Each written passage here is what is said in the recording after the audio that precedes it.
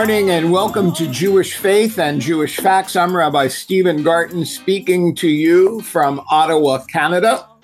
As longtime listeners of our show know, and perhaps first-time listeners will now learn, each and every week I am blessed with a guest who will help me focus on unpacking some of the more significant aspects of the parashah, the weekly Torah portion that is read in synagogues throughout the Jewish world. This week, we continue our exploration of the parashiot, the weekly portions in the book of Exodus, Shemot, the second book of the Hebrew Torah. And the parashah begins in Exodus 13, verse 17, and continues through chapter 17, 16. I want to give you an overview of the parashah before we delve into the specifics. Soon after following the children of Israel to depart from Egypt, Pharaoh chases after them to force their return. And the Israelites find themselves trapped between Pharaoh's army and the sea, sometimes known as the Red Sea or the Sea of Reeds. God tells Moses to raise his staff over the water, and the sea splits according to the Torah to allow the Israelites to pass through, and then closes over the pursuing Egyptians. At the conclusion of this episode, Moses and the children of Israel, led by Miriam, sing a song of praise and gratitude to God.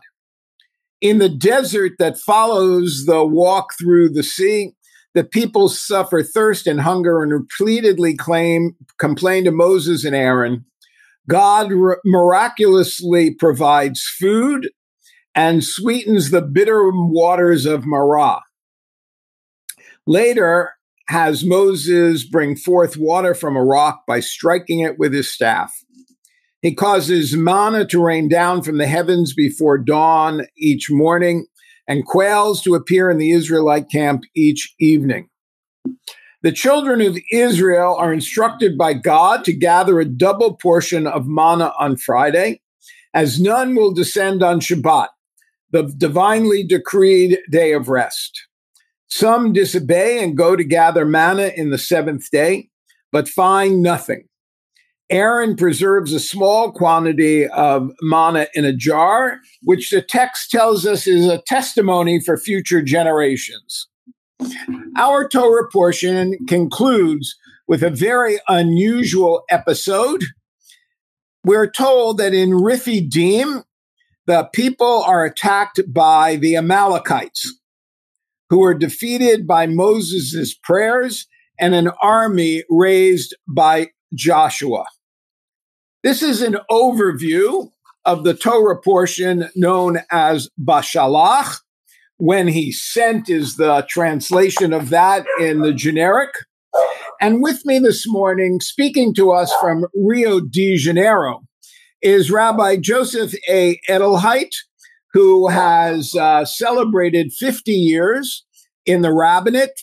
During those 50 years, he's served a number of congregations in the Midwest of the United States, and now serves congregations or unaffiliated Jews in Rio de Janeiro. He can correct and add to that if he'd like to. He has an unusual resume. His life has not only been one of serving the Jewish people in congregations. He worked diligently when HIV/AIDS emerged as an issue in the United States, and eventually his work was recognized as he was asked to serve on President Bill Clinton's Presidential Advisory Council between 1996 and 2000. And he began and finished his doctoral work, a doctor of ministry, at the University of Chicago, and through that work became a professor of religion and Jewish studies, and has devoted a great deal of his work to teaching and sharing in an interfaith capacity. He has served, as I said, as an academic, as a congregational rabbi, and certainly as an author. And he helped facilitate a choral Holocaust memorial program known as To Be Certain of the Dawn to the State University in Minnesota and nearby Catholic University. He later took more than 250 students and faculties in France and Germany and performed this unusual symphony and choral at concentration camps with survivors in the audience. It is with great pleasure that I introduce to you and welcome to Jewish Faith and Jewish Facts, Rabbi Joseph Edelheit, known to me as Joe.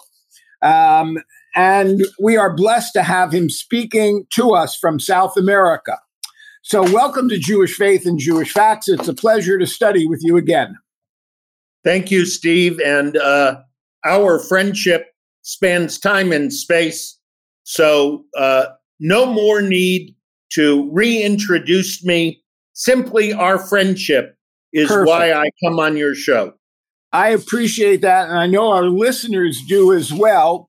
We're going to begin our conversation in chapter 17, towards the end of this week's parashah. And I'm fascinated. Your overview helps us understand that Bishalach, the primary narrative focus, is on leaving. The plagues are done. The act of Exodus now requires a little bit of drama. And so we're going to get Yam Suf, and not just Yam Suf, but the Pharaoh and his armies will be engulfed in the water. And I emphasize water because that becomes a leitmotif that extends to where we're going to look at the text together. That's a great segue for our listeners. If our listeners can picture, either by virtue of having seen a number of movies regarding the Exodus or having traveled to Universal Studios in California, if you can picture the miracle of walking through the walls of the sea as it's described in the text, and recognize that the walls collapsed not on the visitors to Universal Studio, but on the Egyptians, and in fact provide life to the Israelites and take away life from the Egyptians, it matches the segue of this parashah in talking about the dual nature of water. And the confusion, Yam Suf. Yam Suf means Sea of Reeds. The translation in Red Sea, the cinematic drama, and our visualizing. What if they walked across the marshes in Goshen? And when I taught this every semester at a public state university, I would give them the option. Do you want the possibility of marshes or Cecil B. DeMille? And every class voted, no, don't take away the drama. All right, I'm going to have water and drama with which to begin chapter 17. And so let me read for the listeners who may not have a text in front of them a bit of chapter 17 before you lead us in a conversation. So the entire community of the children of Israel journeyed from the desert of Sin to their travels by the mandate of the Eternal. They encamped in Rephidim, and there was no water for the people to drink. People quarreled with Moses, and they said, "Give us water that we may drink." Moses said to them, "Why do you quarrel with me? Why do you test the Eternal?" And the people thirsted there for water, and the people complained against Moses, and they said, "Why have you brought us up from Egypt to make me and my children and my livestock die of thirst?" And Moses cried out to the Eternal, "What shall I do for this people?" Just a little longer, and he says, "They will stone me," suggesting that it is, what have you done for me lately? Then God said to Moses, pass before the people, take with you some of the elders of Israel, and take into your hand your staff which you struck the Nile, and go. Behold, I shall stand there before you on the rock in Horeb, and you shall strike the rock, and water will come out of it, and the people will drink. Moses did so before the eyes of the elders. And he named the place Massah and Meribah, because the quarrel of children of Israel, because of their testing the Lord, saying, is the Lord in our midst or not? I think that gives us a beginning. So we have the great origin story of the Israelites. They've not yet become Jews, but they are now freed from slavery. And what do they experience? They experience an army coming after them, the miracle of God saving them in the water. Then they get hungry. Whatever it is they're eating is not enough. Then they get thirsty. That's not enough. This becomes the leitmotif. This is the description of freed slaves who have not yet matured into a self-sufficient community. Freedom brings challenges. Moses has not yet actually figured out why he accepted this leadership role. In our understanding of slavery would lead us to consider that the Israelites were not well fed in slavery, and that certainly we would never have considered from the narrative that they had easy access to water. And yet their complaints in the wilderness were, it was so much better in Egypt. We had so much food and drink.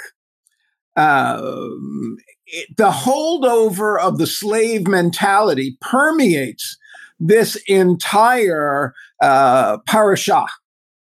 And becomes the way we come to understand this, people.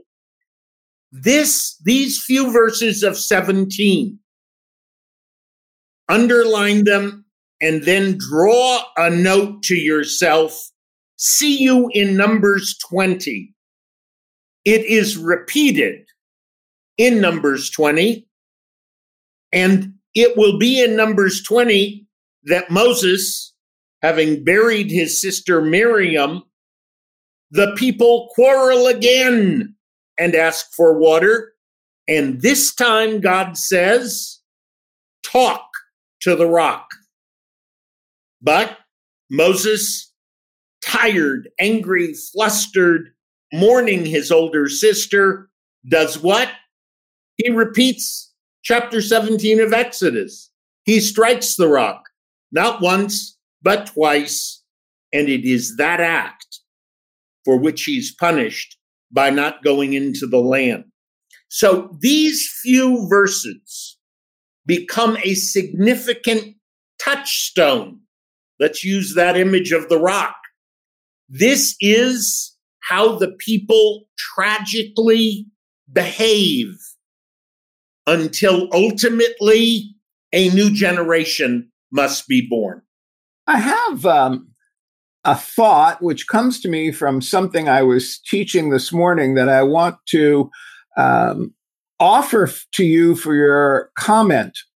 I was teaching a class on Islam this morning, and we read a document from the 7th century from Islam in Jerusalem, where one of the descendants of Muhammad asks the Israelites to clear the rubble from the Temple Mount. And he says to them very specifically, when you have found the foundation rock, Tell me. And when I was teaching this morning, I reminded the class of the story of the foundation rock in Islam and the story of the rock from which Jacob lay his head to see the ladder stretching from earth to heaven. But it never struck me until this moment how early in the narrative a rock becomes central.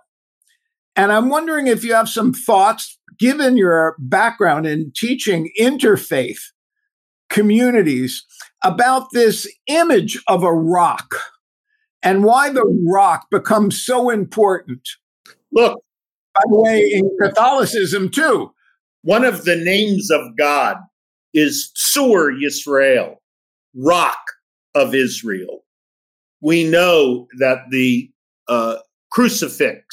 crucifixion takes place on what is called Golgotha, the rock, the skull, just outside the walls. We've both visited and lived in Israel.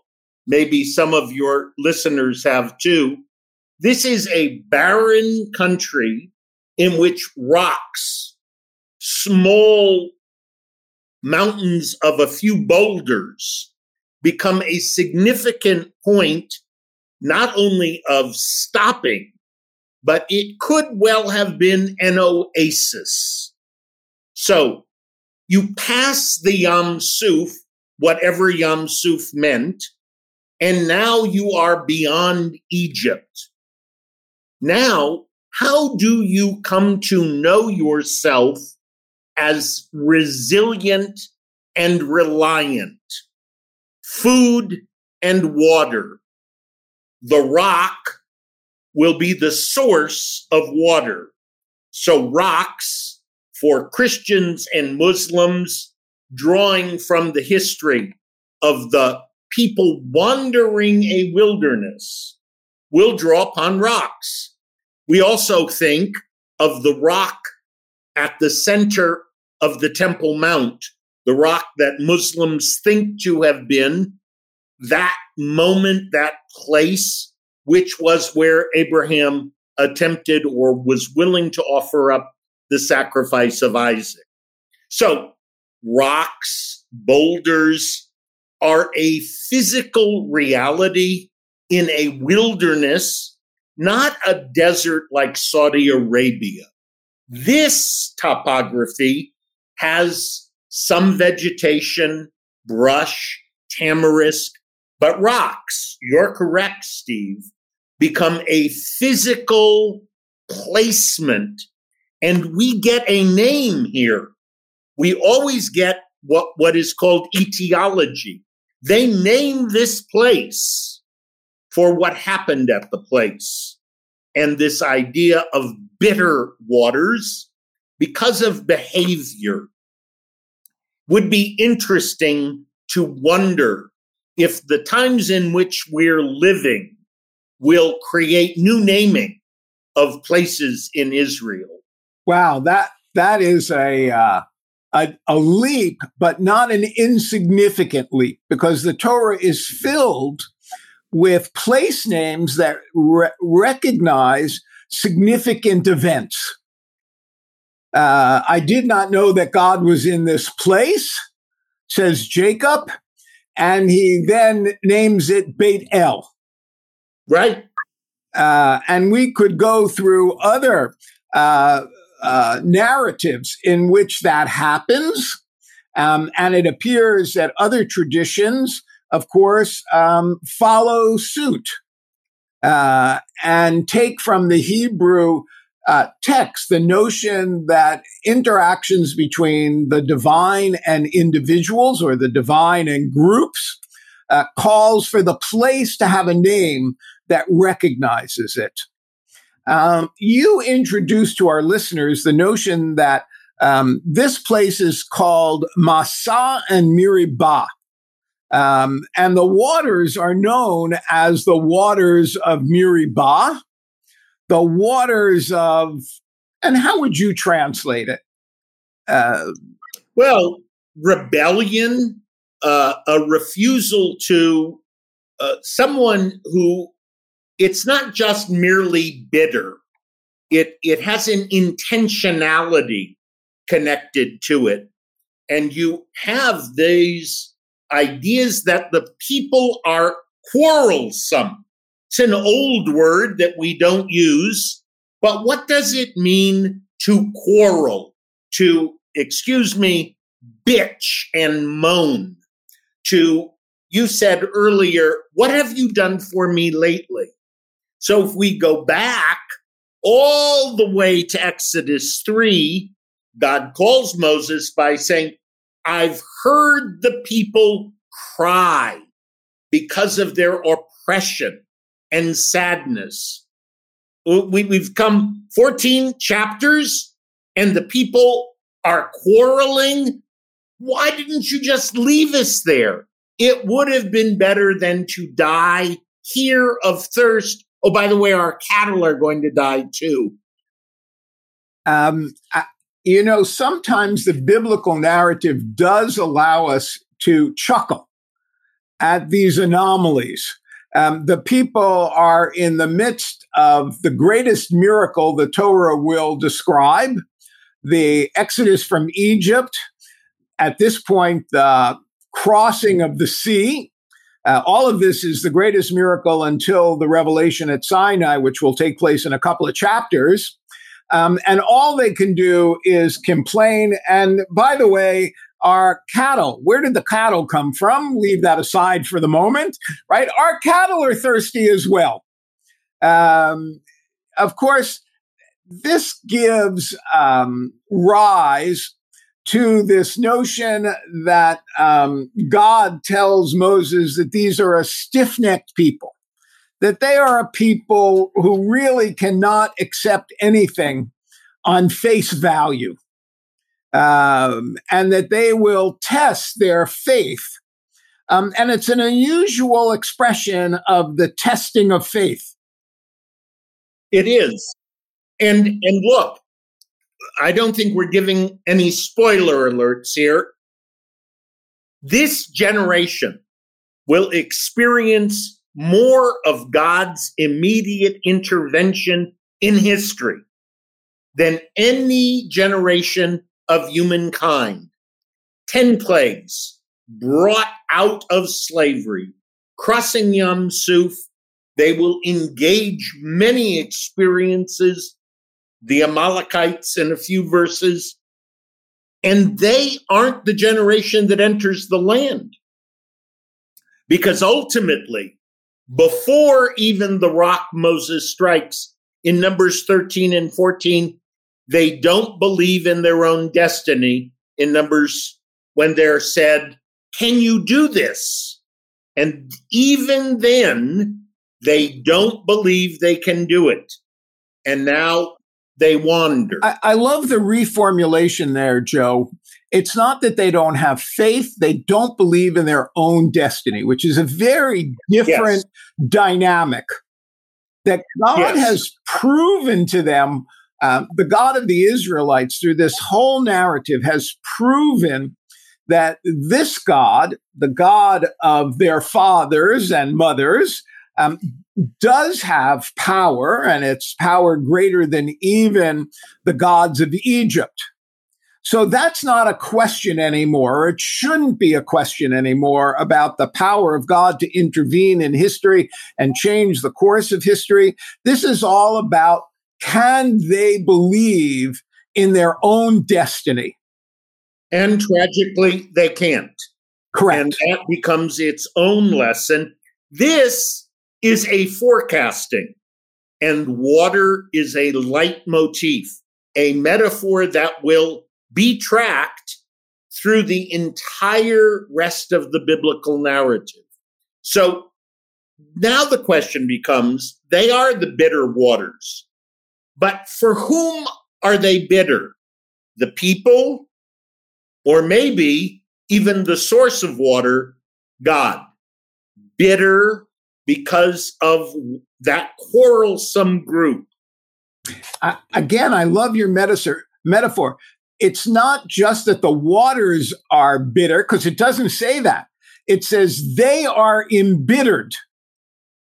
And therefore, we extrapolate, as you said, that they become the waters themselves that are embittered.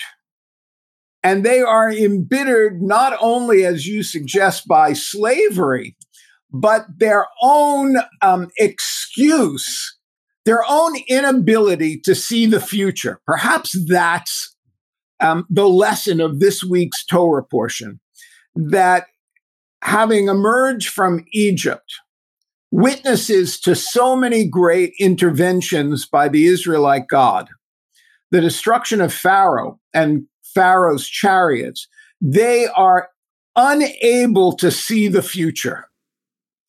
And what do they do? Like all victims who want to be sustained in their victim identity, everything was better before you took us out. This is an ancient lesson with contemporary meaning.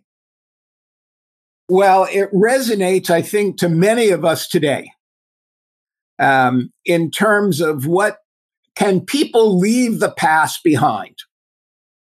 So many of the conflicts that we witness as you and I are chatting are based upon the inability to look to a future. And it's not just conflicts in the Middle East, it's conflicts in Europe and it's political conflicts. Let us be beholden to the grudges and the complaints of the past, real or imagined, rather than look to the future. And if we don't, we will tragically be like this generation. And not make it. Consumed by the quarrels. I want to thank my guest, Rabbi Joseph Edelheit, this morning for helping us explicate in just a few verses some of the power of the biblical narrative.